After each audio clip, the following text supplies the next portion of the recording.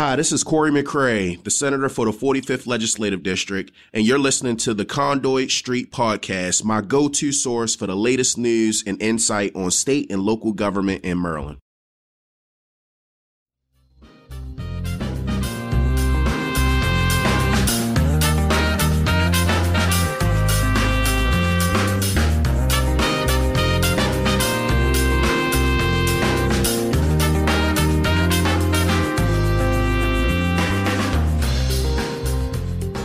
Hello and welcome to the Conduit Street Podcast. Kevin Canali here with Michael Sanderson. Michael, today we're going to talk about the state's budget picture and how it may affect counties. But the big news today here on Conduit Street is that we are back in the building. We're back in the office. We are social distanced. You are way down across the table. But it's good to be back in here with you and not recording into a computer via the internet.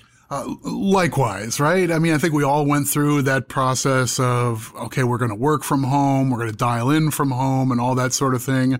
But I've spent a lot of time with my family and it's been good quality time. I will say though, being back on Conduit Street itself, is a welcome thing. So it's good to see you eye to eye as we record today.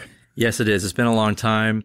But today, again, we're going to talk about the state's budget picture. And Michael, it's certainly gloomy. And we had big news last week with the Board of Public Works. We'll get into that. But first of all, let's jump right into it. We know the state is looking at a projected revenue shortfall of up to $2.6 billion in the current fiscal year, which just started on July 1st.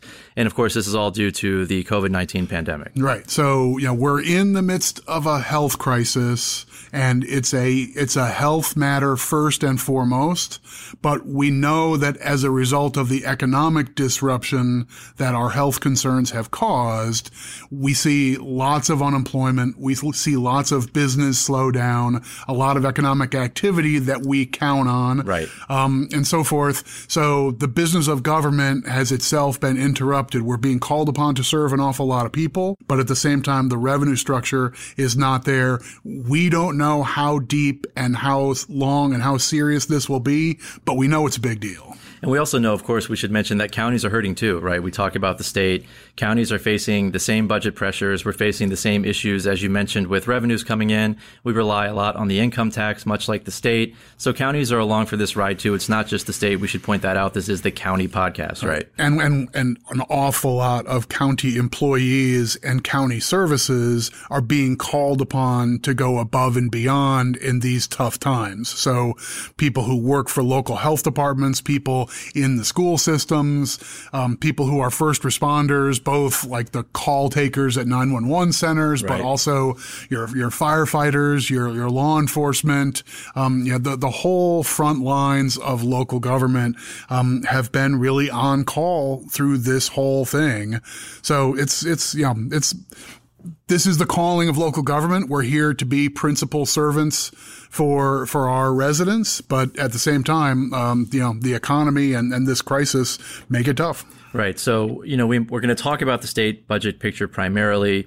We mentioned that up to $2.6 billion in fiscal 21. That's what the state is looking at as a projected revenue shortfall. And Michael, the governor has come out and he has proposed to cut $1.5 billion from the fiscal 21 budget. That is a 7.4% reduction in the state's general fund. But we know, Michael, that the General Assembly has already approved the governor's fiscal 21 budget, right? So what do they do if they run out of cash in the current fiscal year and the General Assembly has already left town? Because remember that state and local governments have to balance their budgets, right? They are not like the feds who can run deficits. We have to actually balance a budget. That's true. The fundamental difference between the federal government and the state and locals is what you just said. We've got to actually come up with the cash to make things work. So I think there's a variety of things that are on the table for state decision makers to do.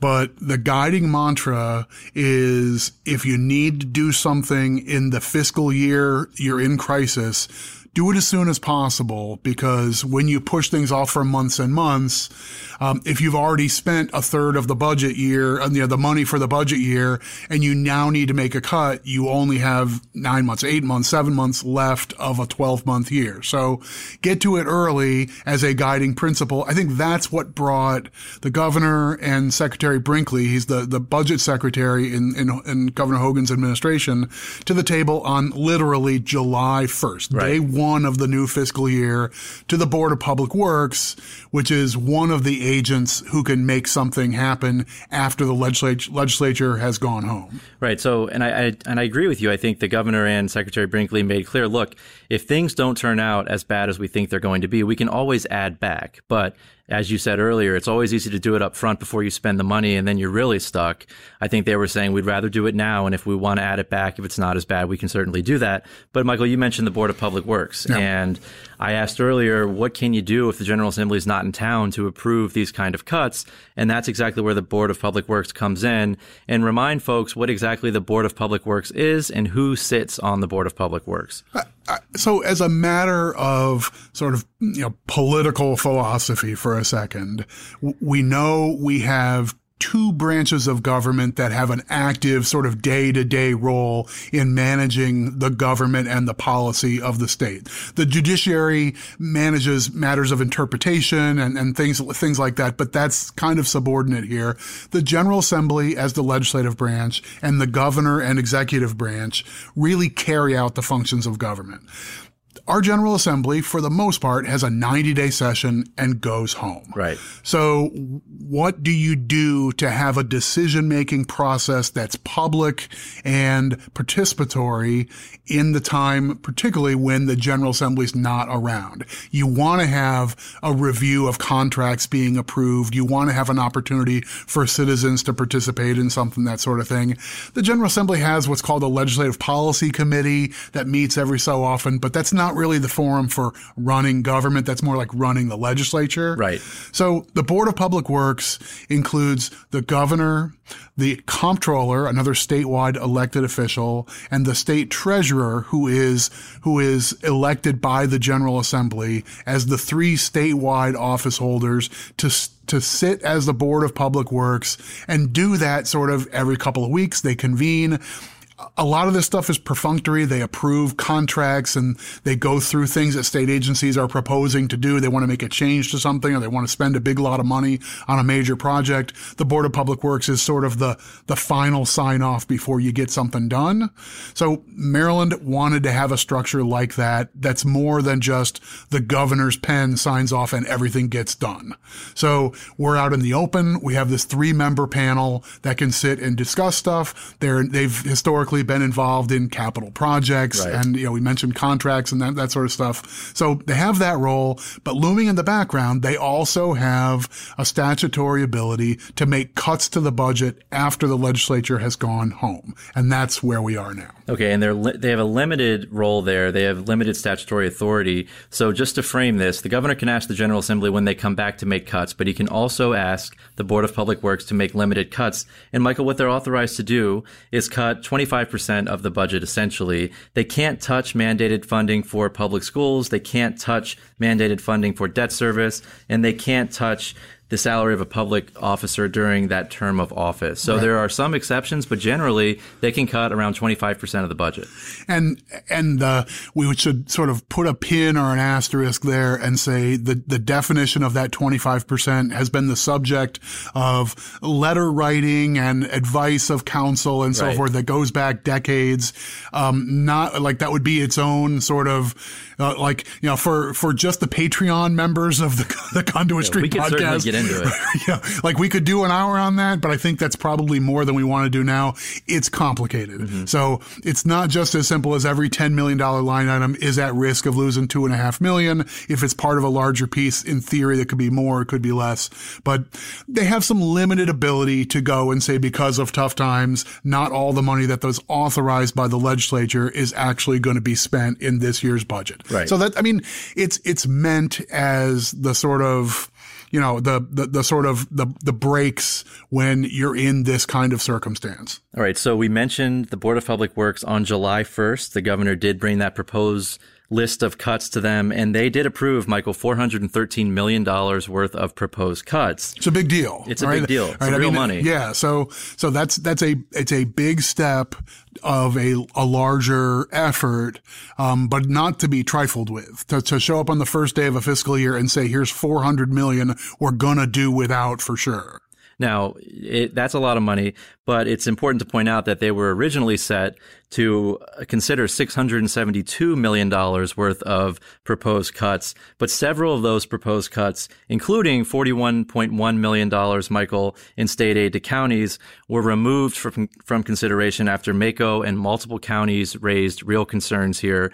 Talk about that. Talk about what happened there and what we're talking about in terms of funding. Yeah, I think we can get into the details, but I mean, the way we set this up probably corresponds to the argument that the members of the Board of Public Works heard from local governments. And that is the state government has a problem, but so do the counties. Right. So the counties are feeling this same pinch. We have the same people who are unemployed and the businesses who are on slowdown or have laid off their staff, and affecting the county's coffers. They're going to show up in our income tax rolls. We're going to see the loss of economic activity and so forth. So we're feeling the same pinch. And I mean, the simplest argument I think for the counties to make is if the state's in a bind, the idea of, well, we'll just slough off or cut back on some assistance to local governments for those functions. You haven't solved the problem at all. You're not spending less. You're just saying, okay, this is going to be Charles County's problem. You figure it out. Right. You're shifting the problem to another level of government that's dealing with the same issue that you're dealing with, essentially. Right. So I mean, our first argument, the county government community was basically sending this stuff downhill doesn't resolve the problem. Right. So, and I think the theme of today's conversation is there's a big problem. We don't know the depth of it. This was the first salvo in what's going to be a longer story, but we didn't want it to start with, let's just go ahead and send stuff to the counties and have it be their problem to go fix as well. Right. So I mean, we can let's spend a minute on some of the components in that 40-some million that were directed to local governments, because I think a couple of the specifics matter here. Right. And so one of the programs that was proposed to be cut is the disparity grant program, Michael. And we've talked, I think, about disparity grants on here before. Disparity grants are for low wealth jurisdictions. And the whole idea here is to provide equity across the state, right? And your ability to raise revenue. The state designed this tax system. Yeah. And so talk a little bit about disparity grants and why this was really, this was one that really got MAKO's attention. And we fought really hard to take this off the agenda. Yeah, I think maybe this is a case where the name of the program does it a disservice. I don't know what the word disparity grant means to a citizen. You and I have talked about this program, and we've both cuddled up with the budget reports that describe how it works and how it's been capped and limited and so forth. Right. So we know how it gets calculated and what it's for, but there's nothing intuitive about the term disparity grant. What this is the state said, counties, you're going to be charged with lots of essential responsibilities. You're going to do education. You're going to do roads and bridges. You're going to do public safety for most of the state. You're going to pick up the trash, all these sorts of things. And we know you're going to use property taxes, and that's a part of how you fund your government. We're not going to do a local sales tax here like lots of states do. We want you to use an income tax. And that's a fundamental part of financing county governments is the state authorized income tax.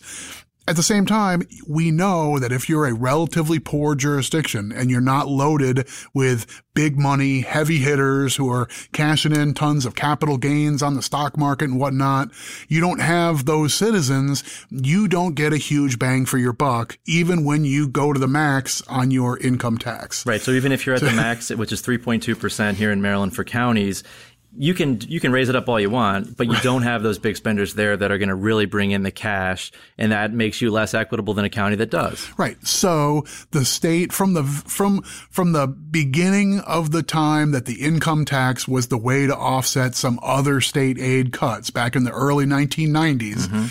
I was there. Right.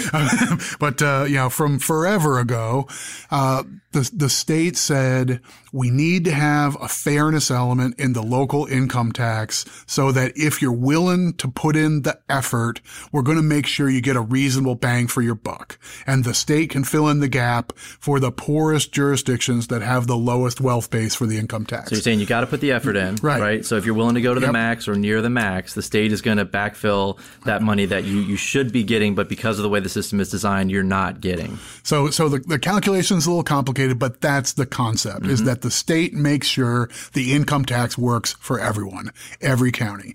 So counties build their budget off of what they expect to get from the income tax. They set their tax rate based on what their tax base is and what the state might kick in if you're a poor jurisdiction. So they made a good faith decision. This is the tax rate we're going to go with. We're going to go to the max, or we're going to go to 3.1, or we're going to do 2.9 or whatever. Right. They made that good faith decision based on the way things work. And to show up on July 1 and say, oh, by the way, we're taking off the training wheels and suddenly you're going to just be on your own. We're not going to give you that equity component that you built your budget on. It's some sideways logic, and the arguments we saw in individual letters coming from affected counties I found very persuasive. I mean, Mako sent a letter, but I thought those letters from the Washington counties and Caroline counties of the world, I found them very persuasive myself. Yeah, and I think they often have a greater impact. Mako, they see us a lot, they hear from us a lot, but when you start talking about, what's going on back at home and people start reading how this would affect individual counties, it really starts to hit home. And the proposed cut to disparity grants was taken off the agenda, Michael, prior to the meeting. The comptroller, Peter Franchot, came out and said, I'm not doing that. I don't agree with it. I don't think that's where we should try to fix our problem. So thankfully, because of the effort of counties that would have been affected here and Mako, I think they took this off of the agenda. It's still, and we'll talk about on the back half, we're not off the hook yet here, but for now, it's good news on the disparity grant front. I think it is, and I think it was also... I think it was good government for the Board of Public Works to have a conversation about that specific program and enhance their understanding that this isn't just a random line item in the budget. This is basically the state living up to its word. Now, speaking of living up to its word, another proposed cut that would have affected counties is the Teacher Retirement Supplemental Grant. Michael, this was a $27 million proposed cut. This all goes back to when the state shifted teacher pension costs onto counties, right? And the state gave its word then by creating this program for certain counties. Talk about that. You were there for this as well. How would this have affected counties? And this goes back again to the state keeping its word and doing what they said they were going to do. It was part of the deal. Yeah. All that is true. There were a lot of moving parts at the time when the state decided the state wasn't able to afford its full commitment for teacher pension costs, said we're going to build a lot of those costs into what we require the counties to fund through the education budget. But that's what makes this tricky, is that there's a third party involved. This isn't just a check from the state that goes to the county government and they say, go have at it, do whatever you want. Right. In this case, this is sort of a three-legged stool, but we know the state already basically, they have a very rigid maintenance of effort law that tells the counties this is what you must fund your schools. Mm-hmm. You've got to do it. And we've talked on this podcast before about the very narrow waiver process. Nobody felt like they had the certainty this year to ask for a waiver this year, even though it's the most tumultuous fiscal environment we've ever seen. Right. Nobody could say, well, here's my application because what I need is going to be $6.7 million. Right. I don't know. I might need 20. I might need 2. I might need nothing. So everybody took a pass on the waiver process, but to show up and say, we're going to disappear this set of grants that are part of this sort of balanced system of funding the schools and making teacher pensions affordable as part of that maintenance of effort requirement, you can't pull one piece out of that system and say, well, everything's going to be just fine. The schools will be fine. The counties will be fine. The logic just isn't there to do that. So, right. So we'll see where this lands, but this is another area where, I don't think this was ill-intentioned, but I think the discussion with the Board of Public Works was constructive. Sure. And then a smaller component, a smaller proposed cut, but certainly one that's important, especially now on the ground, local behavioral health crisis grants. Michael, this is $1 million proposed cut to counties. Might not seem a lot of money, but on the ground, $1 million can go a long way when it comes to this kind of work. And we know there are a lot of nonprofits out there. Counties are working with nonprofits to make sure that people have the services they need. So this is another one where counties showed up and said, hey, don't do this. This is not what you want to cut to balance your budget. Which I think is, we're seeing the tip of the iceberg of a larger policy debate that's already taking shape. We've seen, letters to the editor, to the Baltimore Sun and other big media venues basically saying, like, if we've got a budget crisis, and we probably do, let's do our best to avoid balancing the budget on the backs of the people who are most vulnerable right now. Right. And people who are in behavioral health crisis, mental illness, and so forth. We know that those issues go up in times of general, economic downturn and isolation. And you have to imagine, with all the isolation, with unemployment, with economic distress, and with just anxiety about public health issues, all that stuff wrapped together, the optics of saying, let's trim the budget for the help for those in the most distressed need.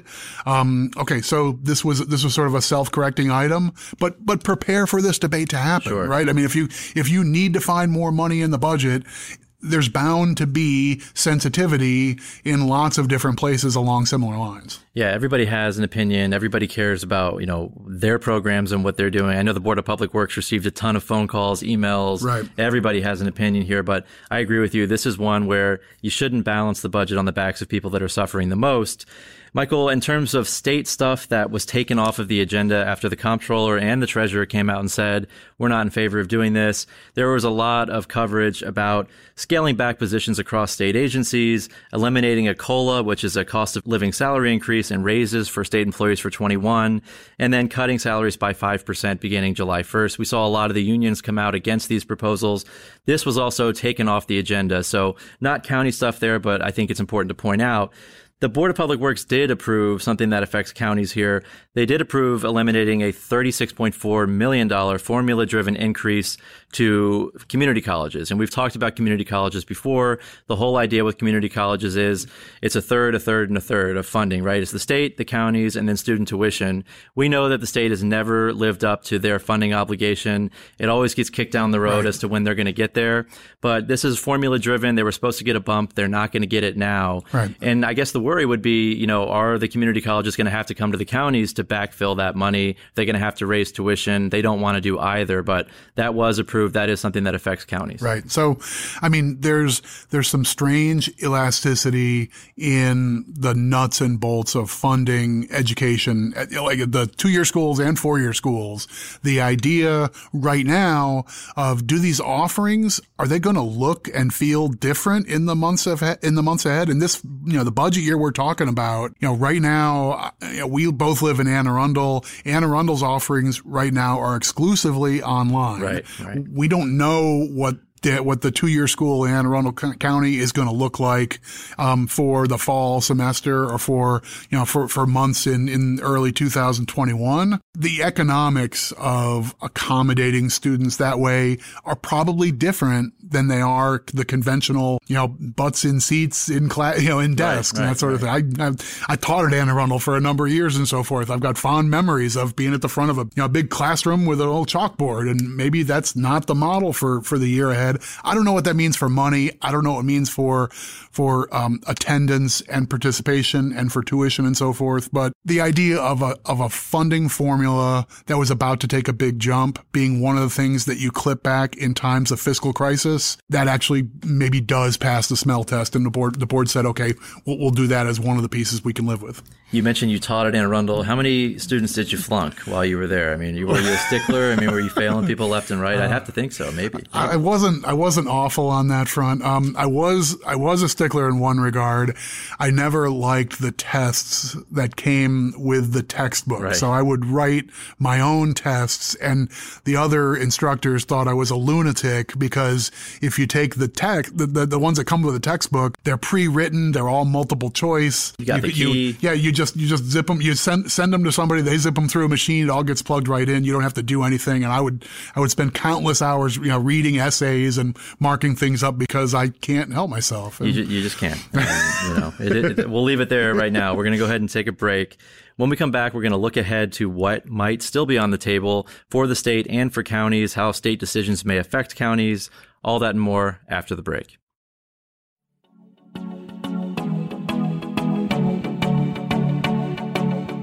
This is John Frenaye with Eye on Annapolis to let you know about our daily news brief podcast. If you want to keep up on Annapolis area local news, local weather, and local events, check us out. We produce episodes every Monday through Friday at 7 a.m. and deliver them right to your phone or computer for free. You can also catch them on our Facebook page, All Annapolis, or under the podcast category at eyeonannapolis.net. You can even ask Alexa to play it for you. So, if you want to keep up to speed on Mayor Buckley, County Executive Pittman, Navy football, maybe you're looking for a weekend thing to do, or if you just want to catch the hyper-local weather, give a listen to the Eye on Annapolis Daily News Brief. We'll see you tomorrow morning. Welcome back to the Conduit Street Podcast. Kevin Canale back here with Michael Sanderson. Michael, today we are talking about the state's budget picture and how it may affect counties. On the front half, we broke down what has happened so far as we sit here on July 7th. The fiscal year just began on July 1st. We had a big meeting at the Board of Public Works on July 1st where they approved a bunch of state cuts in terms of the budget.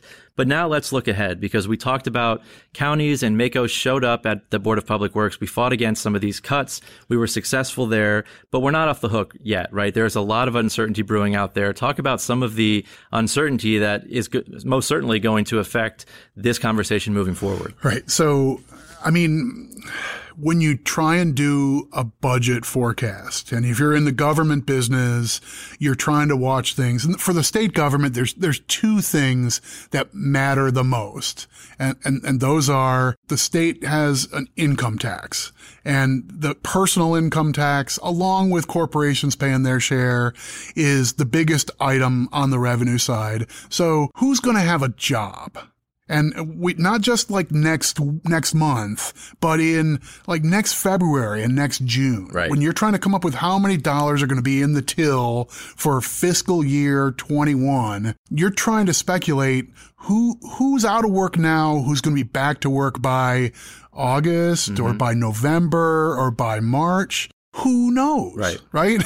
And the other question you're asking is similar. Sales tax is number 2. So, people go out and they buy a pair of shoes or they buy a sub at Subway or those sorts of things, and they chip in their 30 cents here and their $2.80 there and so forth. What really moves the needle is when people go out and they buy a refrigerator or they buy a new house and they populate it with a whole bunch of stuff. But anyway, all those sorts of things drive the sales tax, and that's a function of today's economy too. Right. So basically the same thing. Who's going to buy a refrigerator in February? Who feels comfortable enough to say, I'm ready to spend $800 on a new fridge? Okay, you got to feel like you've got a job today and you're going to have a job next month and so forth. Who knows? Right. It's so hard to predict that, right? And we've talked about too on here, a lot of the stuff that people were buying during the pandemic, medicine and groceries, those are not subject to the state sales tax, right? So the state's not bringing in money on that stuff. As you mentioned, refrigerators, cars, big ticket items move the needle. And who knows when people are going to be ready to go out, especially if they don't have job security right now. Right. They're certainly not out buying a refrigerator, you wouldn't think, right? So a lot of uncertainty with the economy. Right. And, if everybody's going to work from home now, I'm not buying any new pants. Right. Sure. No, you're never wearing pants, right? And also, though, you're not driving to work, right? So that means less transportation revenue. On the transportation side, like buying a new car, especially if lots of people are finding that working remotely might be a permanent thing or a permanent part-time thing, then who knows how we might reset the dial on some of these things long term. But even just thinking short term, to what extent is the economy going to come back? Is it going to be, we describe recessions with letters and we think of them as a graph. Are they going to be a U or a V or a Nike swoosh or whatever? So all these different theories out there, but nobody really has a reliable forecast. And what that means is if you're trying to make the budget plan work for the year ahead, you're thinking about the spending side, saying, how do we rein that in?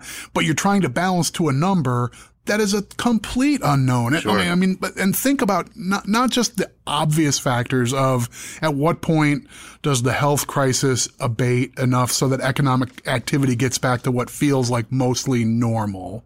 But go bigger than that. We're sitting and watching Washington, D.C. and Congress and the apparatus of the federal government where the National Governors Association, led by Governor Hogan from Maryland, has been saying we need the federal government to show up and keep the states from doing these cataclysmic cuts to our own budget. You can borrow, we can't. You need to help us. And right now, I don't know what the smart betting is. Maybe we've got room for more optimism now than 2 or 4 weeks ago. It sounds like there's some murmurs and tremors about extensions or changes or other sorts of things. I don't know. The stuff in the news today is all about what particular companies got money from the Paycheck Protection Program, and that looks like it has the capacity to be a sideshow. Yeah, everybody's a Twitter about that, right? Yeah, so Twitter's right. So, is it possible that sometime in the next 4 weeks we see Congress come together with a relief bill number 4 that says we're here to help all those frontline services? I don't think it's out of the question. Sure. Hopefully. Right. The National Association of Counties too has been working on this, and the big argument is, look, we need the money, but we don't just we need it without strings, right? We need to be able to backfill the revenue that we're losing. We're spending all this money. We're also not bringing revenue in. Right. The money that we've gotten so far has had strings attached. You can't use it to backfill revenue. That's the big driver here. Mm-hmm. So, that is a huge unknown. If we know there's an economic slowdown happening and we know that that's going to be a big dent in revenue, thanks for the help with buying equipment and hiring extra staff and so forth. That's great. That's been much needed. And we've been patching over small businesses and so forth. Sure. So yes, we're doing all that stuff. But the thing we really need is to not shut down 1/4 of county government and 1/3 of state government as a result of just not having any cash. Right. So we'll see about that, but some of the loose ends between this health crisis and the fiscal crisis that results from it just seem uncertain to me as well. Over the last couple of weeks in Maryland, we've been having this debate about childcare. We're still uncertain what public schools are going to look like come this fall. And we've seen a lot of the school systems come out and talk about A and B days, and some kids will be here this day. Yeah, or opt in or stay home or do 2 days or whatever. We don't know what it'll look like. Right. But childcare lying in the background for families who have 1 or more kids who are school age. Our economy is really substantially predicated on an awful lot of people being able to drop off their kids or put them on the bus or whatnot and go do their thing for the bulk of the middle of the day, knowing that their kids are occupied in the public schools. What do you do if your kids aren't in school half the week or not at all? Right. So, and if you're a nurse, okay, what do you do? You can't exactly bring your 7-year-old with you on your rounds at the hospital. Right. Absolutely not. No, I wouldn't think so. Right. Right. So, and the arithmetic of the number of children who might need regular supervision and actual childcare seems like it's well beyond any capacity that I've heard we've got, anywhere in the offing, right? Yeah, it's to me, it is the big unknown, and it's the elephant in the room that I haven't heard too many people talking about. When you hear about, well, we're going to do this and we're going to do that, and half the kids will be here today. Well, what about the other half? What are their parents going to do if they have to go to work? So huge unknown. I agree with you there. I also will say we have an election coming up in November, and we know that the markets tend to react, depending on how elections go. So I think that's part of this too. A lot of people, we're not talking about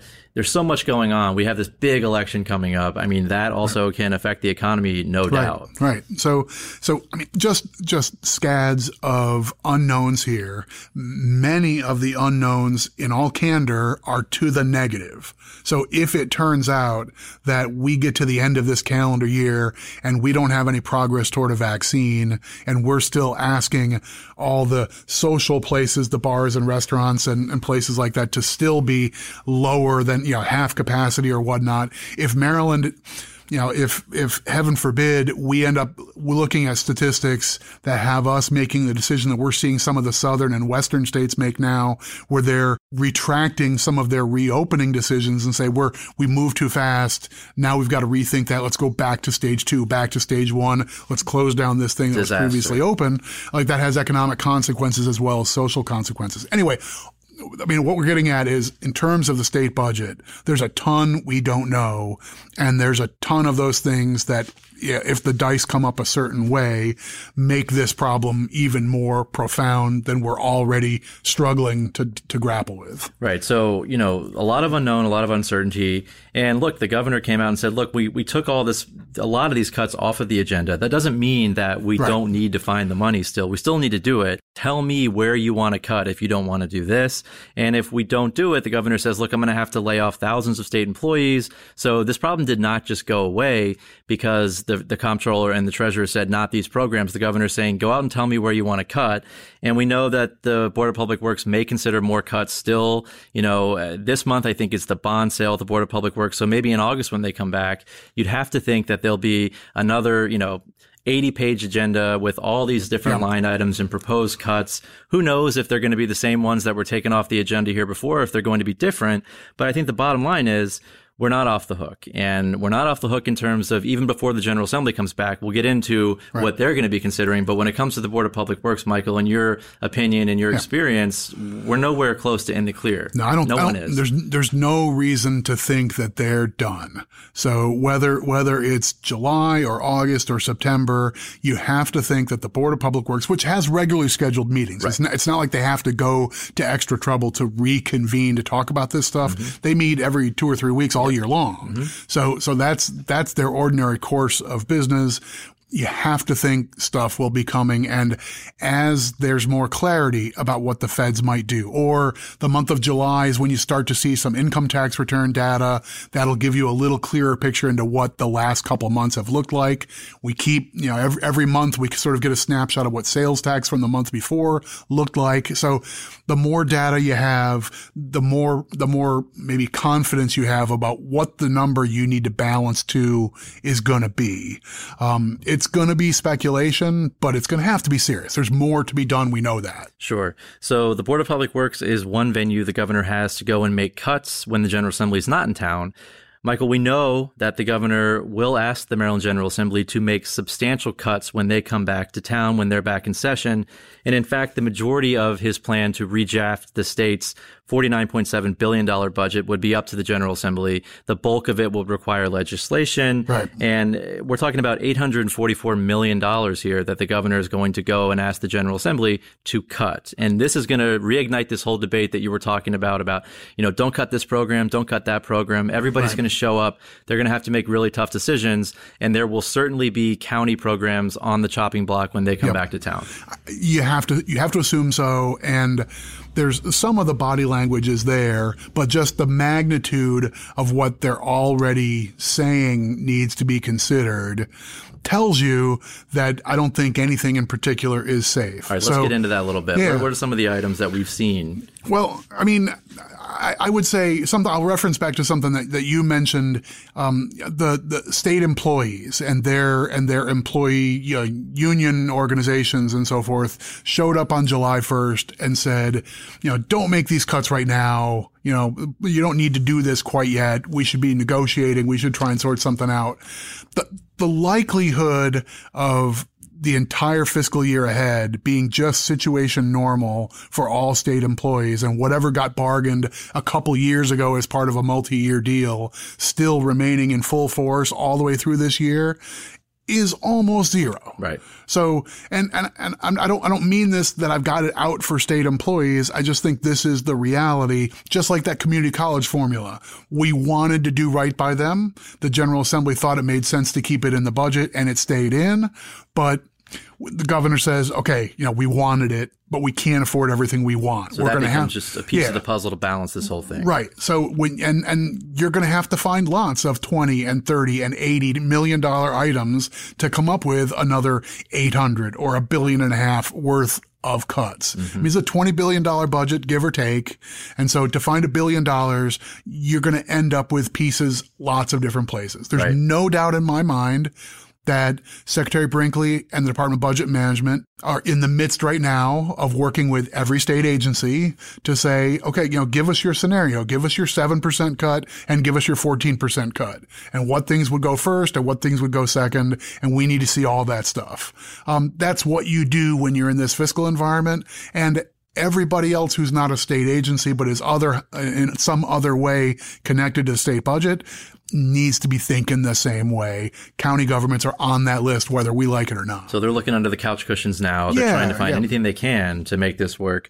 We do know that some specific county items, related items, are proposed already by the governor. This will be a part of his package when he goes back to the General Assembly. Right. One thing, education, right? And we saw a lot of people stirred up about this. $200 million. The governor is asking the General Assembly just to cut from education spending. There aren't a lot of details here, but $200 million bucks is a lot of money.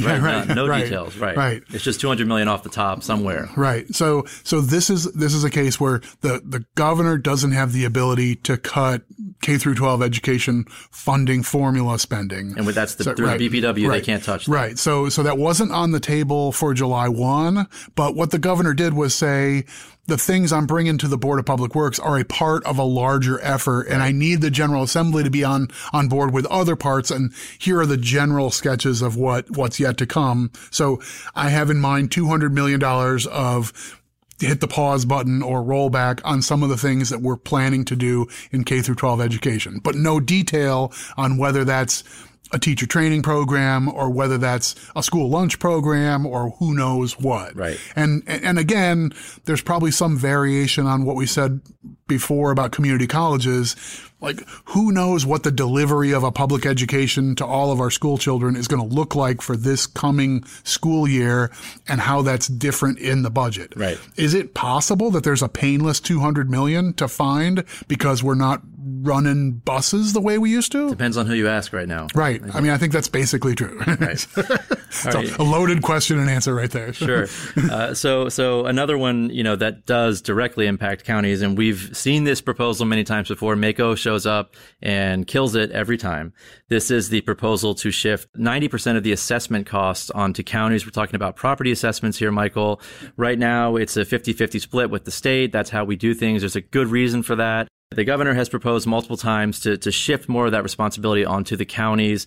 This is about $17 million. So not tons and tons of money, but I think we have shown up with other issues with this whole proposal in the past, and it really comes down to nuts and bolts kind of stuff, and the way that we do things is the right way to do it. Right. I mean, philosophically, having the state be the central place that funds, manages, and oversees the entire enterprise of deciding what property is worth is good public policy because it keeps all that stuff out of the hands of the level of government that has the biggest stake in it. Right. It's the counties and municipal governments who really rely on property tax. The state has a property tax, but it's like a dime on the dollar. So we're the main stakeholders. And the last thing you would want would be to move backward to a system where there's now an incentive for the finance officer in a random county to say, well, we need $25 million. We need money, and our folks don't want to raise the property tax rate.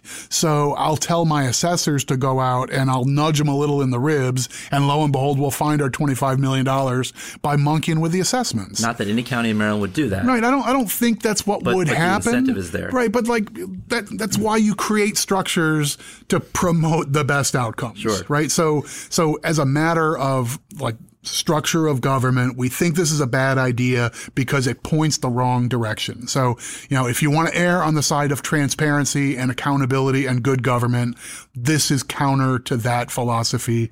And the General Assembly has historically said, we agree that's not a wise direction to go. And nationally, Maryland is recognized for the way that we do this. Right. Yeah. I mean, right? Yeah, exactly. The people from Nebraska, they take a trip to Maryland to learn how to do it right. And it would be a shame for us to say, no, stay home. We're going the other way. Okay. And I've been holding this one until the end because you and I have talked about this, and I know you're going to get fired up about this. There is a proposal to cut $130 million, Michael, in quote unquote unallocated county aid. Now, unallocated, what does that mean to you? Again, you've been around, you know these terms. This sounds very suspicious to me. What are they talking about? $130 million of unallocated aid. So, first of all, we understand what a cut in local aid would mean, right? I mean, we know that the state provides some help for local police departments. So there's a police aid formula. Sure. And based on the number of officers you have and your population and so forth, there's a formula and this town gets this many dollars and this county gets this many dollars. And the state is a minor player. The local governments really fund the overwhelming majority, but the state has a role. But there's recruitment and retention grants, things like that. Yeah. So if the state says, you know what, we just can't come up with the money for police departments now, that's a cut in aid. We would have the local decision whether we can backfill that cut with local revenues or we just do without that program.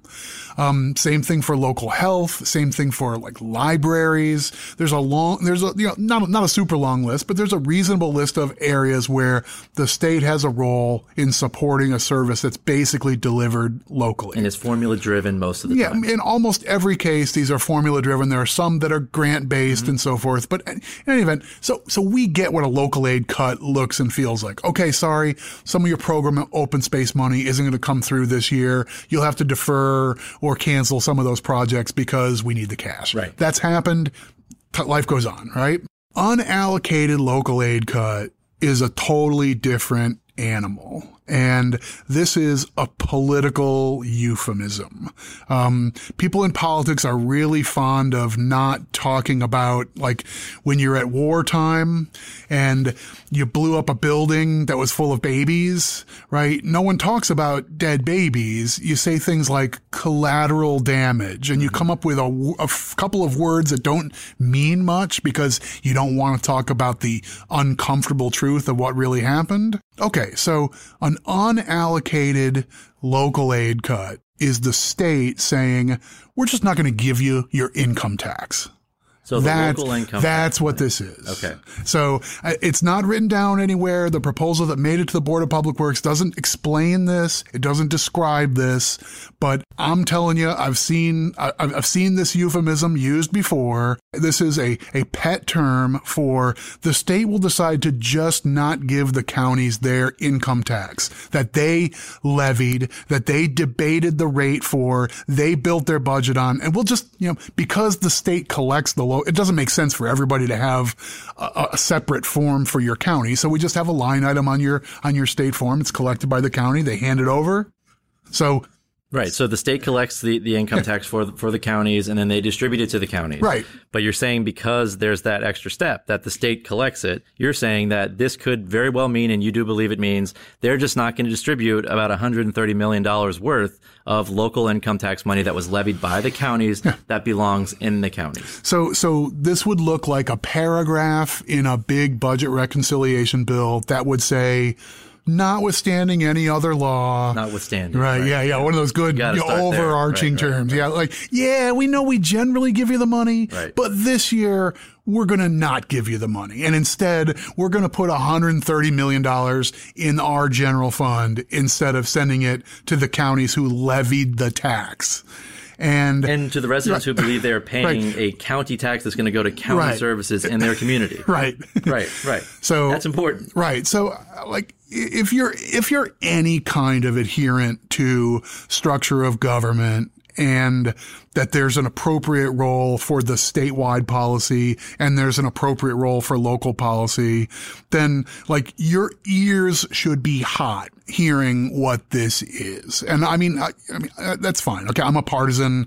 We've railed against this kind of thing before, and it's been difficult and challenging, but like this is a line in the sand kind of thing for county governments. Well, at least call it what it is. Don't hide behind a term like unallocated aid. Yeah. Income tax diversion. There you go. Yeah. If you put that on the sheet of paper, you can guarantee that Mr. Comptroller and Madam Treasurer would have both had their buzzers going saying, what is this? What is that line? What are you talking about? Right. So that's why you put a nice face on it. And for purposes of saying, we're going to talk about this later. Okay. That's all this is. It's a line item on a sheet of paper that says we have a plan. Some things are going to need the General Assembly on board. And one of them, like we have some ideas about cutting back in education without any details. Okay. We're not going to talk about that yet.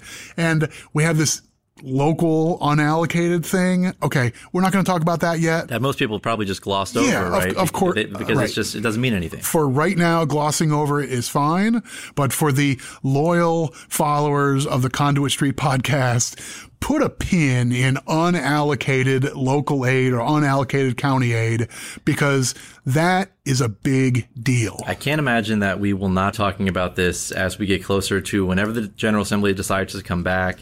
This is going to be a big deal, Michael, and I think you described it well. I mean, call it what it is, and also the fact that you're essentially stealing money from the counties. They levied the tax. The residents believe that this money is going to their local community to provide services for them, their families, their neighbors. Yeah. This is offensive, quite frankly, and when this all comes out and there is going to be a public debate about this, that's a good thing, and I'm sure we'll be at the table. Hey, I mean, I'm sure there is some strict constructionist argument that says county governments are just a creation of the state, and if they want to, on a whim, they can just decide, hey, Garrett County's not going to exist tomorrow. We say so. Wrong podcast. Right. I mean, first of all, find another place to carry that debate. That person's not going to be a guest on the Conduit Street pod. Think so. But at the same time, I think the citizens have built in a proper expectation about what they're contributing to with the various taxes they pay. Sure. And that is a contract with taxpayers and citizens that shouldn't be trifled with. All right, so we'll leave it there for this week. We left Michael all fired up, so he's going to have to get a glass of water. But if you enjoy the podcast, please go ahead and subscribe. That way, all these episodes will be sent directly to the device of your choice. Also, follow along on social media, Facebook, Twitter, and of course, the Conduit Street blog. Until next week, this is Kevin signing off for Michael, and we will talk to you soon.